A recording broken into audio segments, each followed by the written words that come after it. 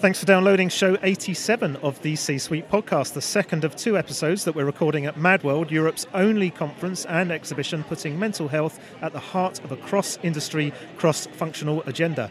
These two episodes are being produced in partnership with commercial interior designers Circularis 8, who work closely with their clients to create effective working environments that have a real positive impact on the mental health and well-being of employees, which of course is the topic of this episode. And so we're set up on their exhibition stand in the networking area to record our interviews today and provide you with a real flavour and understanding of the issues being discussed at this event.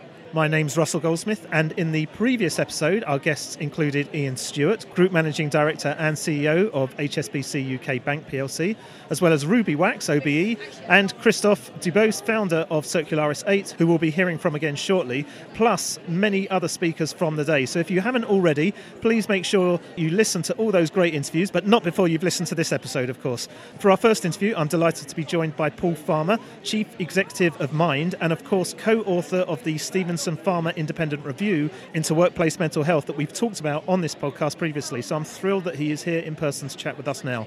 Paul's just taken part in a panel session titled Thriving at Work, the Now and Next, where they were looking at the challenge of ensuring interest and awareness of mental health in the workplace is turned into action. Paul, it's just short of 2 years since your report was published. There has been a lot of talk on the topic, but what actions have actually been taken in that time?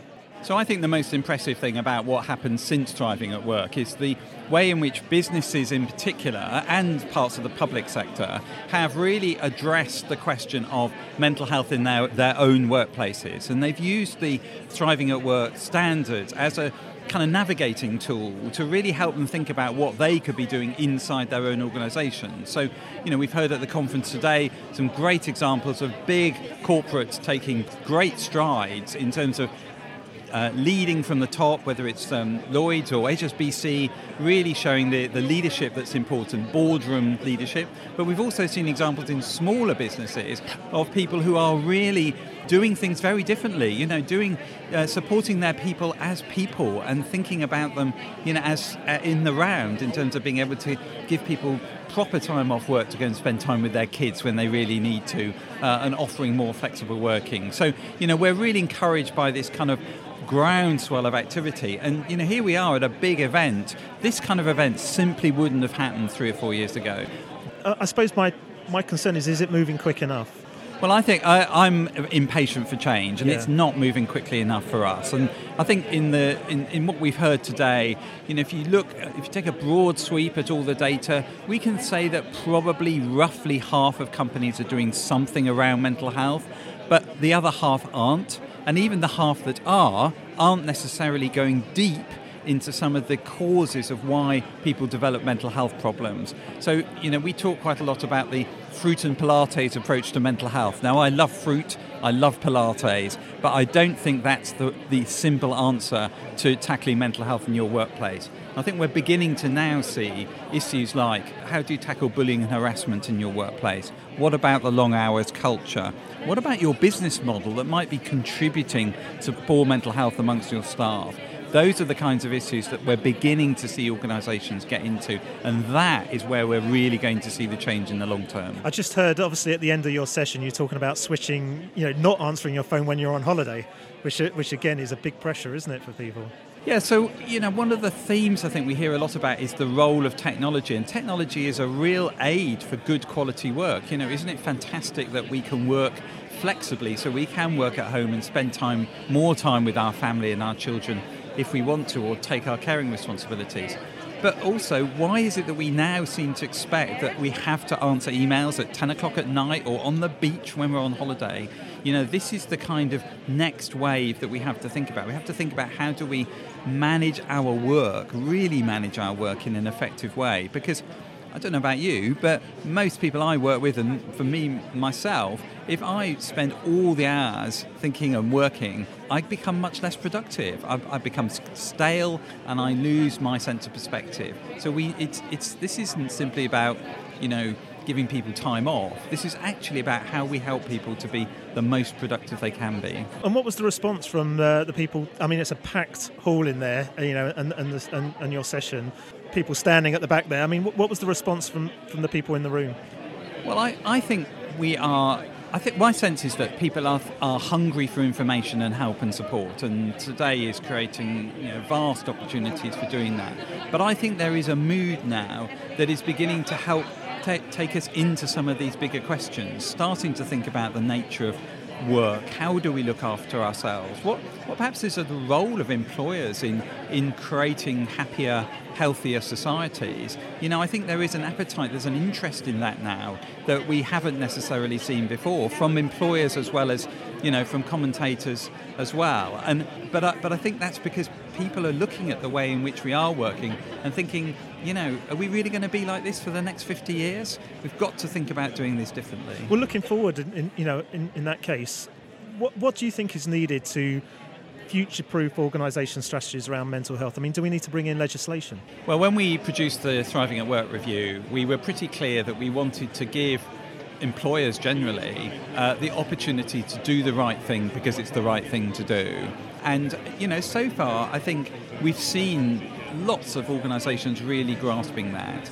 So I think we need to think about whether that's enough now. So do we actually also need to raise the bar so that the poorly performing organisations do feel the impact of the Equality and Human Rights Commission or the Health and Safety Executive, as we suggested, so that it becomes unacceptable for bad behaviour in the workplace to take place. And I think there may well be a case for thinking about that, and we know that the government is looking at the question of the amending the Equalities Act to make it much more explicit about mental health. So I think it's certainly something that we need to look at in the next few years. But we do also know that voluntary endeavours, we're seeing some big organisations making some big changes because it's the right thing to do. What about those that aren't, though? How about naming and shaming those companies?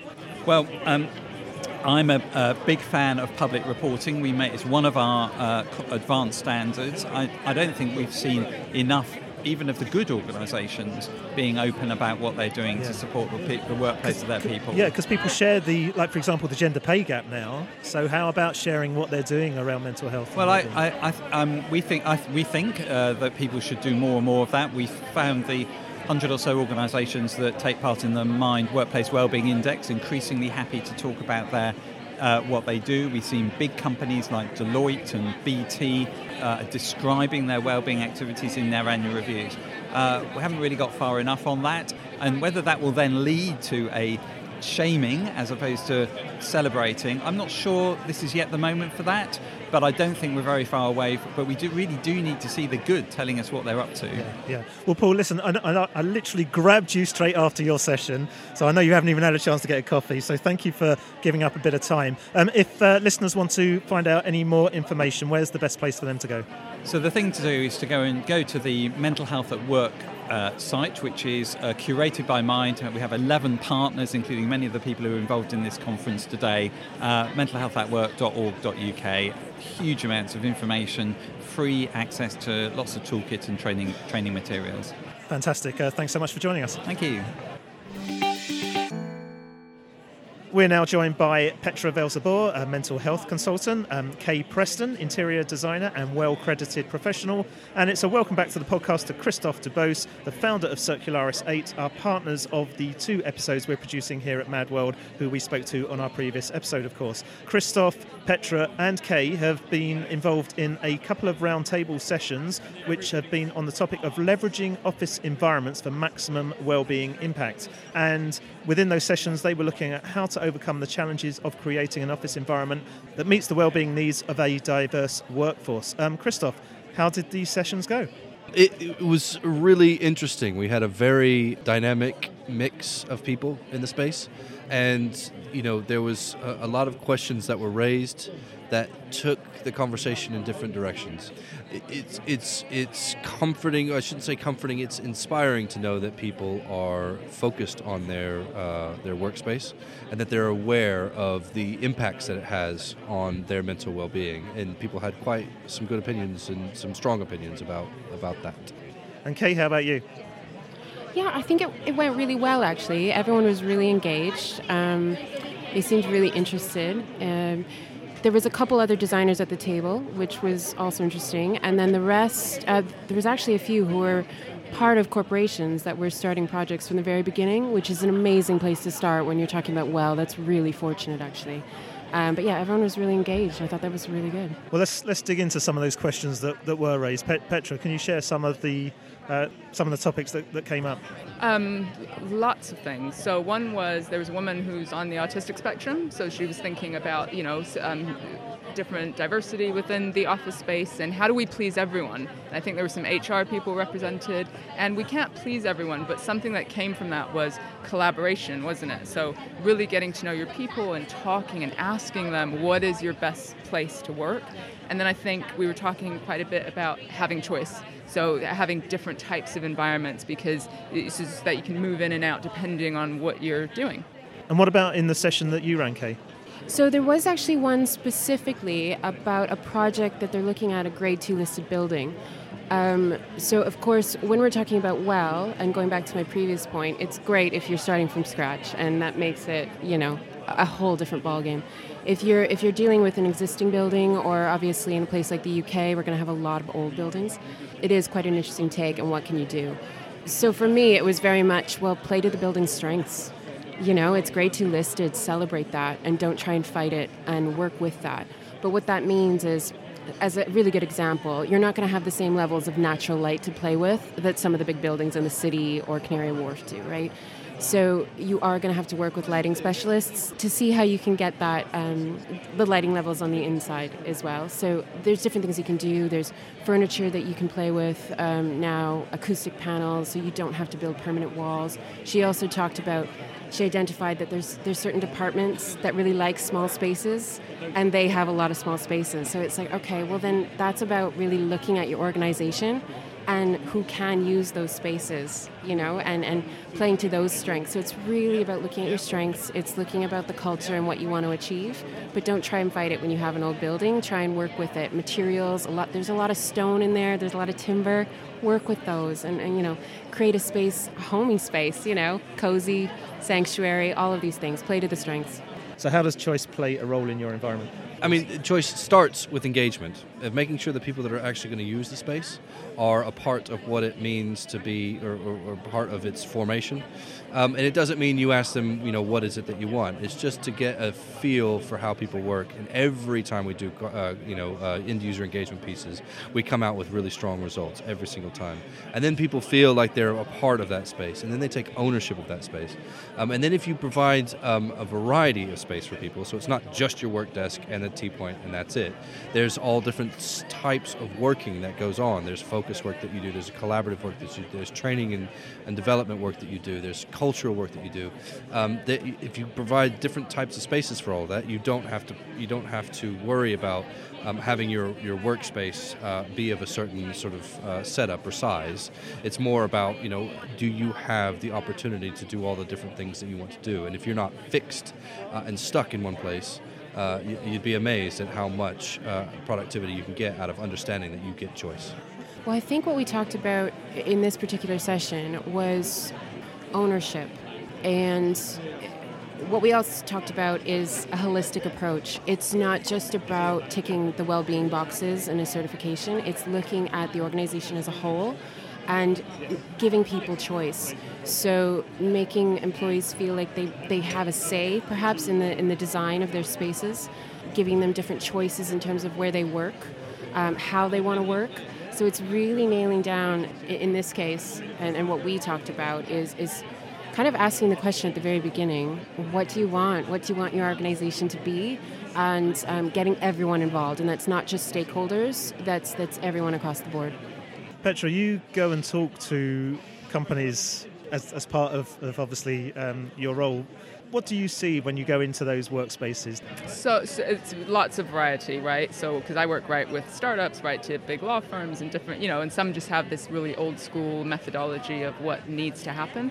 What I was interested in our conversation was the types of well-being spaces that people create. So we had two companies represented. One had a beautiful well-being space, it sounded like, but it felt really formal, like you had to sign in to use it, or if it was mental health first aiders, you'd go in there if you had a problem. And she was like, well, it's a bit underutilized. Whereas a different one was saying we have a well-being space and it's just drop-in, it's open, and the idea is that the culture reflects that you can go in and just take a breath. You don't need to sign in. You don't need to preempt. You don't need to think, oh, if I walk in there, is somebody going to think something's wrong with me? So I think I'd love to see that gold standard of well-being like integrated into everything. But I think there's, how do you use your well-being space? Is it formal, or which kind of is counterintuitive? Or is it just like, oh, we recognize that people need to take a breath and you can just drop in and have autonomy? Yeah, and where does it sit on the agenda? I mean, clearly it doesn't sit very high on the agenda if it's that unloved corner in the space with no windows that you just put a wall up around and called it a well-being space. It needs to be something a little bit more thought through than that, and something that's a little bit more intentional than that. When it sort of integrates, you can design office in ways that integrates into culture, and that's one of those really important pieces that just needs to be considered. So, Kristoff, final question then. What's the workspace going to look like in the future, in, let's say, 5 years' time? Yeah, well, when you think the iPhone just came out 10 years ago, and think about, a world without emoji, I mean, just get your head around that. What's the world going to be like in 10 years' time? Really impossible to know, but we can know it's going to be radically different than the one we're looking at today. So if you design a workplace that is suitable for today, it's already outdated by the time you've done it. So one of the things that is definitely going to happen is communications are going to get easier, they're going to get lighter, they're going to get swifter, and finding ways to capture that and make the most of it in your workspace. Well, Kristoff, Petra and Kaye, thank you so much for joining the show. I'm now joined by Claire Walsh, Head of SHE, Occupational Health and Wellbeing at BAE Systems for the organisation's surface ships business. And in case you weren't aware, SHE stands for Safety, Health and Environment.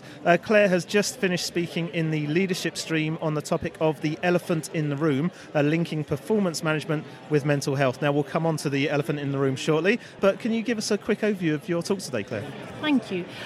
So I was talking today about our experiences and how we've been introducing breaking the stigma of mental health at work to the business and breaking through some of that kind of macho culture you can imagine hangs around in the shipyards.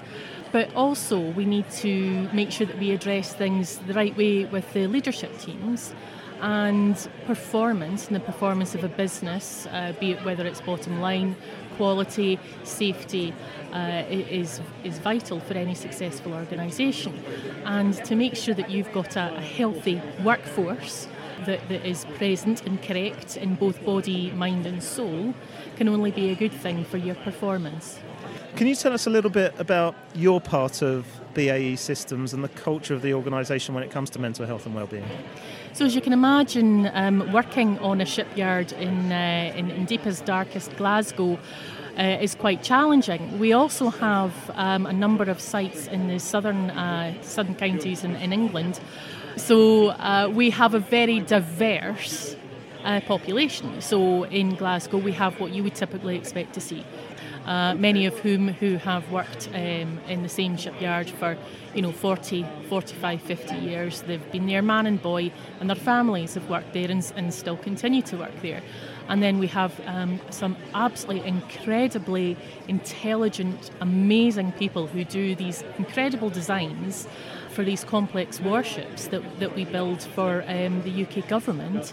And there is a big difference in the perceptions between those two groups and indeed how you engage with them. So in order for us to actually establish what we want to know, and let's face it, I knew it 2.5 years ago, but I can't go to the leadership team without, well, this is how I think it is.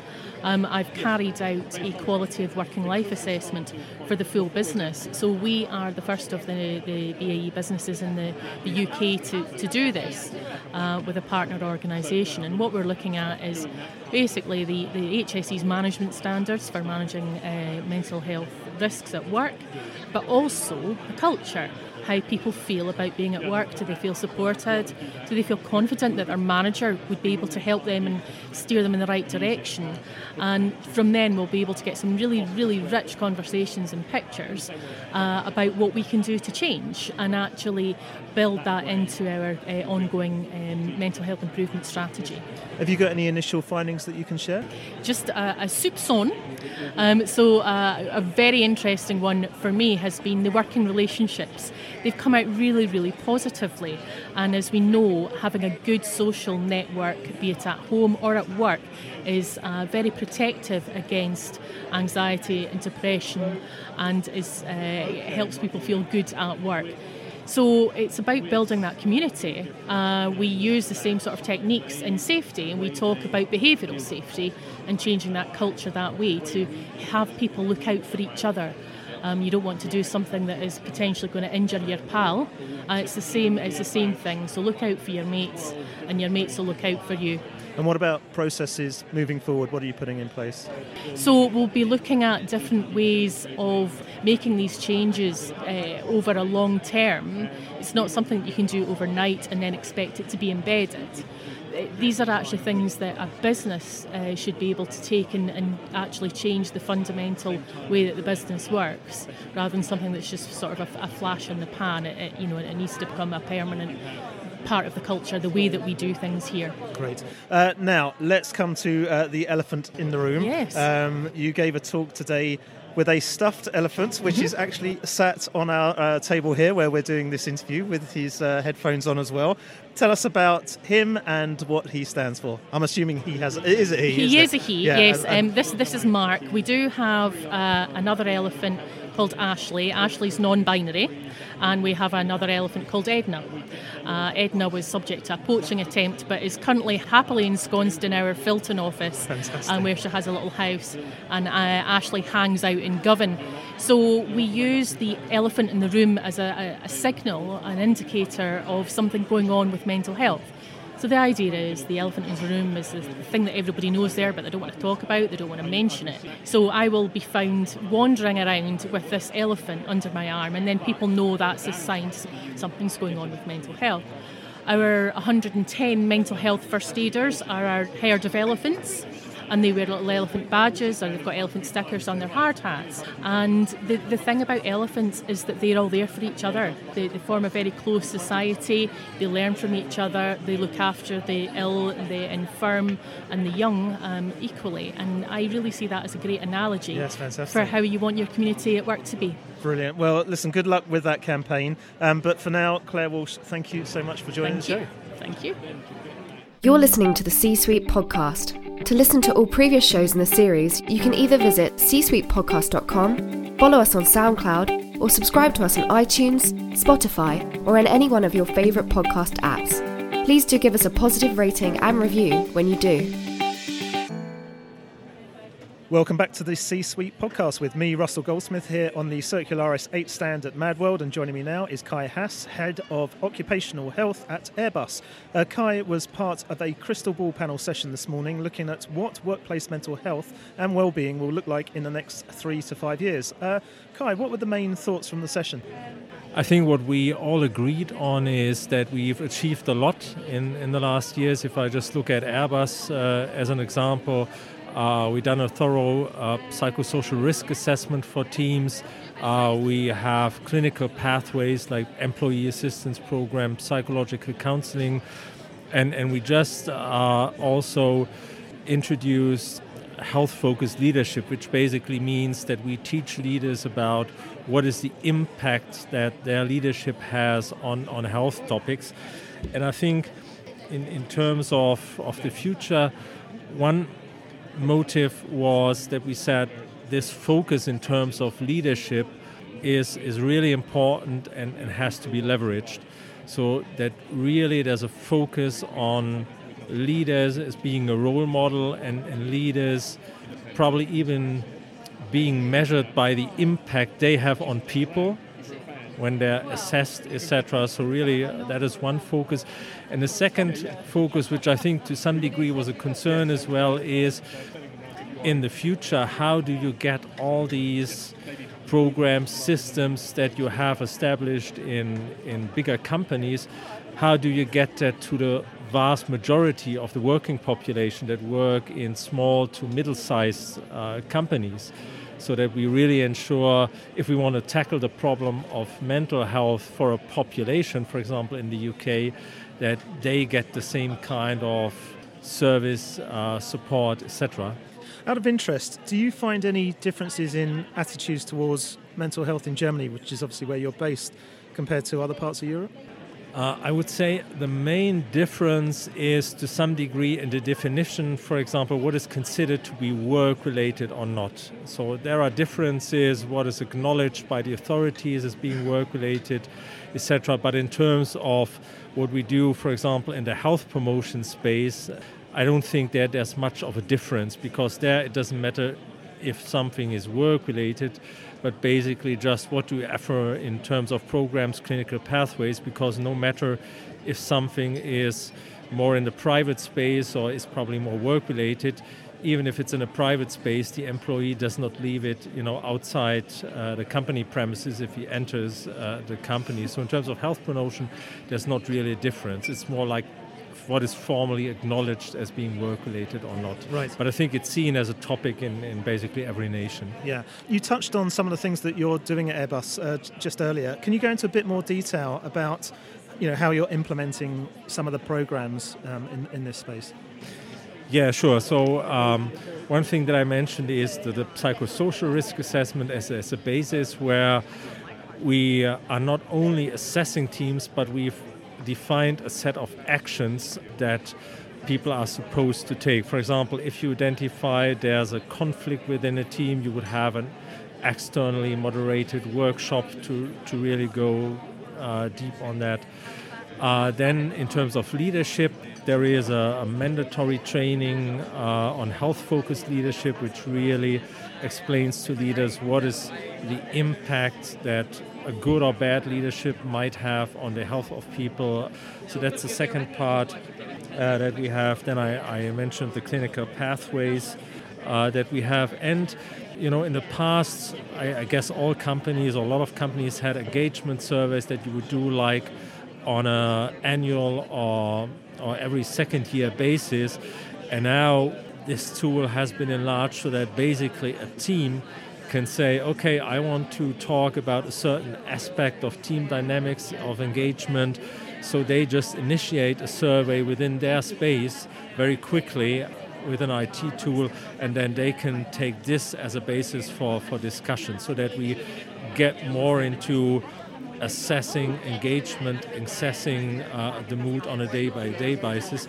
Another thing is, which is very simple, but I found it very effective, is just talking about this in senior management meetings, for example. We have something called a well-being round. So at a site, if we have senior management talking about topics on a weekly basis, at the end we would do something like a well-being round where everyone says, okay, this is how I feel, this is what's affecting me, probably in private life, doesn't have to be, this is probably an issue I have at work which really, challenges me emotionally as well. And I think this is very powerful as well, because it sort of allows people to talk about this. And obviously if you have someone like a site head talking about this, it encourages the other team members to do so as well.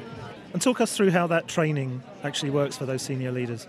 So currently it's a training which actually, depending on the level of management you have, because it includes legal obligations, etc., includes 2 days of training.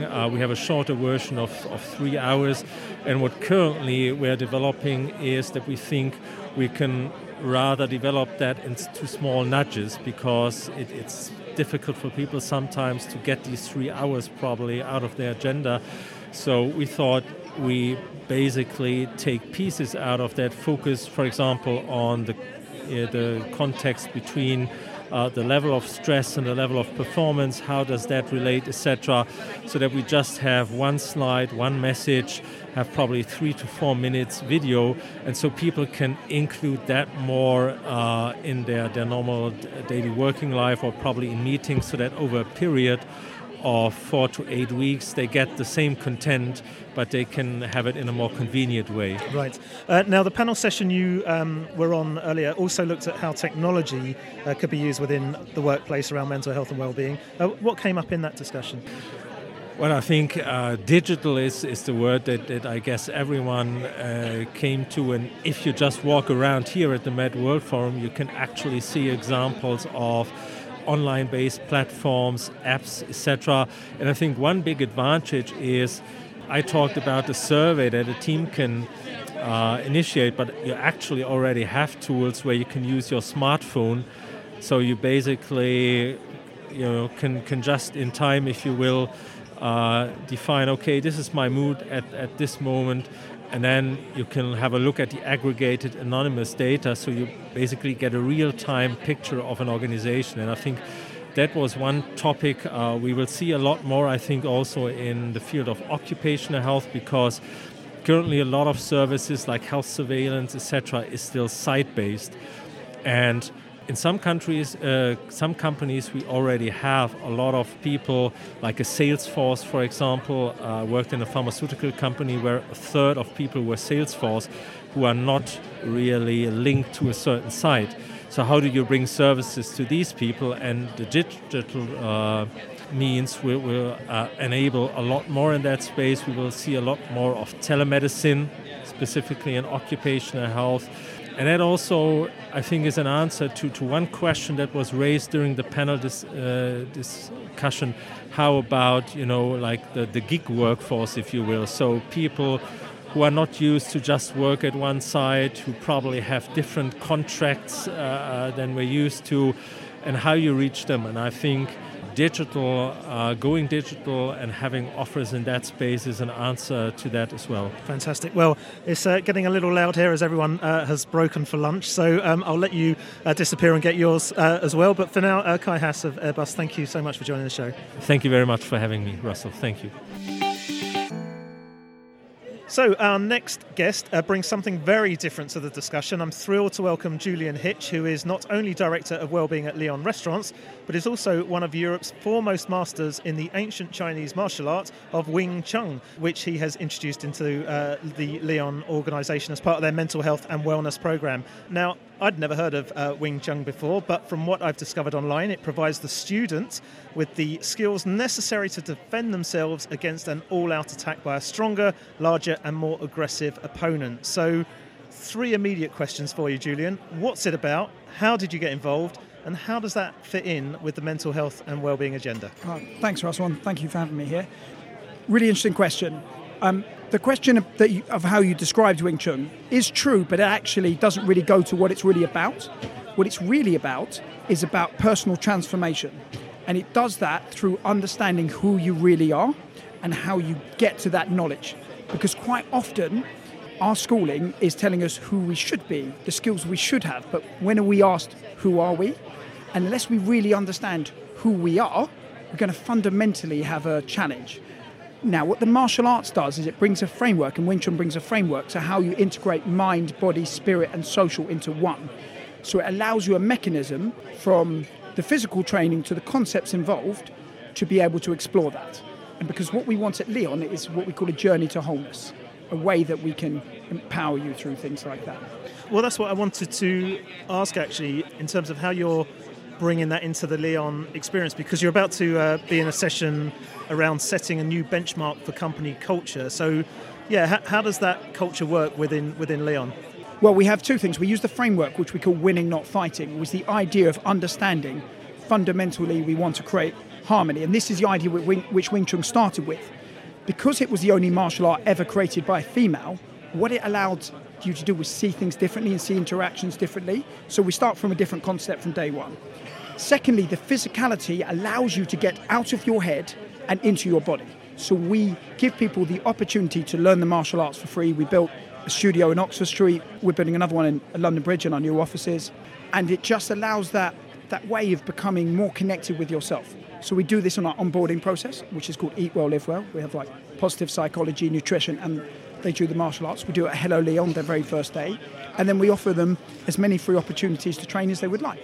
And what's been the reaction when, a new starter, do they feel pressured to do it, or has there been real great uptake on it? Such a great question. For us, the key thing is we want you to feel involved but not forced.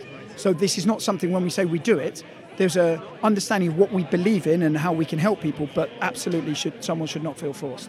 So that's why we present the opportunities.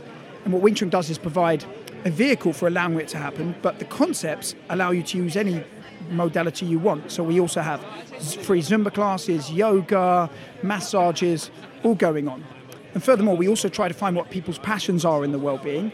So if they're particularly passionate about Zumba, we'll pay them to teach Zumba. How are you measuring the effectiveness of it all?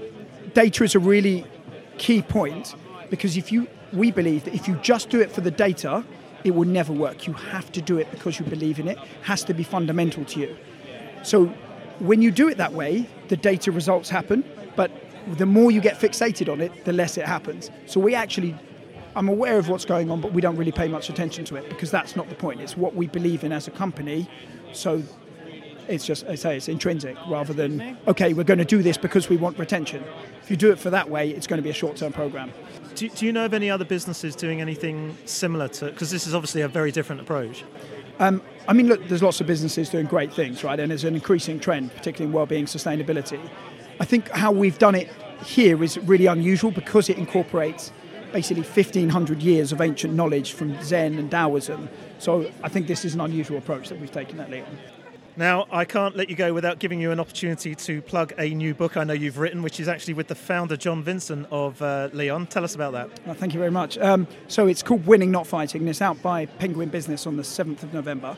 It's intrinsically exactly this, explaining how we develop this culture through Leon and why we've looked at the world the wrong way, where we start thinking about someone as an enemy and beating the competition and using the analogy of war, which not only is ineffective but creates a whole range of stress and mental health problems and is highly ineffective for business. So this is a way that we display what we've done at Leon and a kind of guide to help others if they're interested in doing the same. Fantastic. Well, good luck with the book launch. Thank you very much. And good luck with your session today, and thanks for joining us. It's a real pleasure. And so we come to the final interview of the podcast here at Mad World, which is with Amanda Lambert, People Director at 3UK, who is taking part in a panel session shortly on the topic of harnessing the power of business, which will be looking at why boardroom buy-in or senior level sponsorship for mental health and wellbeing strategies is key to making a real impact. Within the session, the panellists will be sharing their insights into how to make a winning business case that will inform, persuade and embed support for mental health and wellbeing in the workplace. And so I'm delighted to be able to get a sneak preview of one of those case studies right now. So welcome to the podcast, Amanda. Can you share how 3 are supporting mental health and wellbeing in your organisation? Do you mind if I start maybe with why we started to focus on wellness? Yeah, please. A few years ago, we were going through an acquisition of one of our competitors, which ended up not happening. So we recognised that that put an enormous amount of pressure on people, the uncertainty of what it meant for their jobs in the future, and also a lot of extra work. That, alongside the fact that on a personal level, I'd also had a mental health experience and come back to work from that, kind of just realised that we needed to look after our people and make sure they were okay. So we looked at all the different aspects of well-being, physical, emotional, and of course mental. We started our programme then in terms of looking at all those different elements. Right. So what's actually been implemented then? I'll try to remember all of it because it's been over a few years and there's lots of different things. To begin with, we really started quite simple but with symbols. So the 2 biggest symbols we had was we've introduced Wellness Wednesdays, which we work in a really fast-paced industry. Lots of meetings. Our people told us there wasn't really much time for a break. So on a Wednesday, we have no meetings between 12 and 2, and we encourage our people to get out, take care of themselves, do something that's exercise or just a break, go for lunch with their team. We have a rock band club, a film club, a creative drawing club, so lots of different activities. That's become a real ritual and a real symbol of wellness in our company. And then the second thing we did that was also no money investment at all, but started to share our own mental health stories. And we did that in the Mental Health Awareness Week a few years ago. On a Monday, I started with mine. We had someone in retail talk about her experience of anorexia and different people across the business. And on the Friday, our CFO also told his story, which was a non-known story at the time. So it was a big thing, and he's a big character in the business. So it made quite a big impact on people. And what's been the reaction off the back of that then? I think that really created a movement. So 2 simple, free of charge things, no investment required, no business case required, but they made a big difference because people could see that we cared about them and also that we were making it okay to say you're not okay because we were, I suppose, making us all the same in that sense. From there, we've then added loads of things on, so we progressed to look at more preventative stuff, so more time off. We increased our annual leave policy. We introduced personal days for people to take for things that aren't holiday. So it might be something good like going to a school sports day. It might be taking a loved one to hospital, like all the things that go on in your life that you have to deal with. Yeah, and not have to feel guilty for taking the time. Exactly, yeah. So we introduced those. We extended our compassionate leave to 4 weeks. We also trained all our people on mindfulness, cognitive behaviour therapy and anchoring. So we have introduced some language about, am I feeling above the line or below the line today? And here's some techniques of how you can deal with it. And every employee's been through that, including our line managers doing a 2-day version. We have a wellness fund. Every year we open a window and people get to apply for money for their wellness activities. That can vary from a team activity right through to paying for mindfulness sessions, or in my case, we run a boot camp in the local park, so we apply for gym equipment to do that. And that's really popular with our people. Amazing. So loads and loads going on. Lots of stuff. How are you actually measuring the impact of it all, though? Well, from our perspective, the measurement is less about the financial payback and more about the engagement. So wellness is by far the biggest thing our people mention as a positive in our 3 times a year survey. We measure that through our employee net promoter score, which tells us how much our people love us. It's gone from plus 14 3 years ago to plus 30 this year. And the number one thing that people tell us that they love about working for Three is the focus on wellness. It's the most mentioned thing in the verbatim. And all of that's sort of a backdrop of still massive uncertainty as we've gone through a huge business transformation alongside it. Fantastic. You're about to go into this session now. What's the key message you're hoping to share in that? I think there's probably 2 messages. One, you don't have to spend big bucks to make a difference. I would say still the thing that people relate to the most is the honest sharing of stories and those rituals like Wellness Wednesdays. So you don't have to have this big justification of financial investment. But I think beyond that, this responsibility of corporates beyond making profit is a big thing to us, that we believe that we need to invest in our people and therefore we always do the right thing. Good messages to end on. Amanda, thank you so much for joining the show. Thank you very much. Well, that in fact wraps up these 2 episodes that we've recorded at Mad World. So thank you to all my guests who took the time to chat to us today, to the organising team at Mad World, and of course to Circularis 8 for making it all happen and allowing us to record the interviews on their exhibition stand here at the event. Don't forget, if you want to discuss your working environment with Circularis 8, you can get in touch with the team there via their website at circularis8.com. That's CIRKULARIS and then the number 8, circularis8.com. We hope you've got a lot out of both of our Mad World episodes, and we'd love to hear any comments you may have on the topic of mental health and wellbeing in the workplace. So if you'd like to contribute to the discussion, you can do that on our Facebook page, Twitter feed, or LinkedIn and Instagram pages, which are all linked from the top of the website at csuitepodcast.com, where you'll also find all our previous shows and supporting show notes, plus links to where you can subscribe for automatic downloads of each episode via your favourite podcast app. And if you've enjoyed the show, please do give us a positive rating and review. Finally, if you'd like to get in touch with us, you can do that via the contact form on the website as well, or you can reach me via Twitter using @Ross Goldsmith. But for now, thanks for listening and goodbye.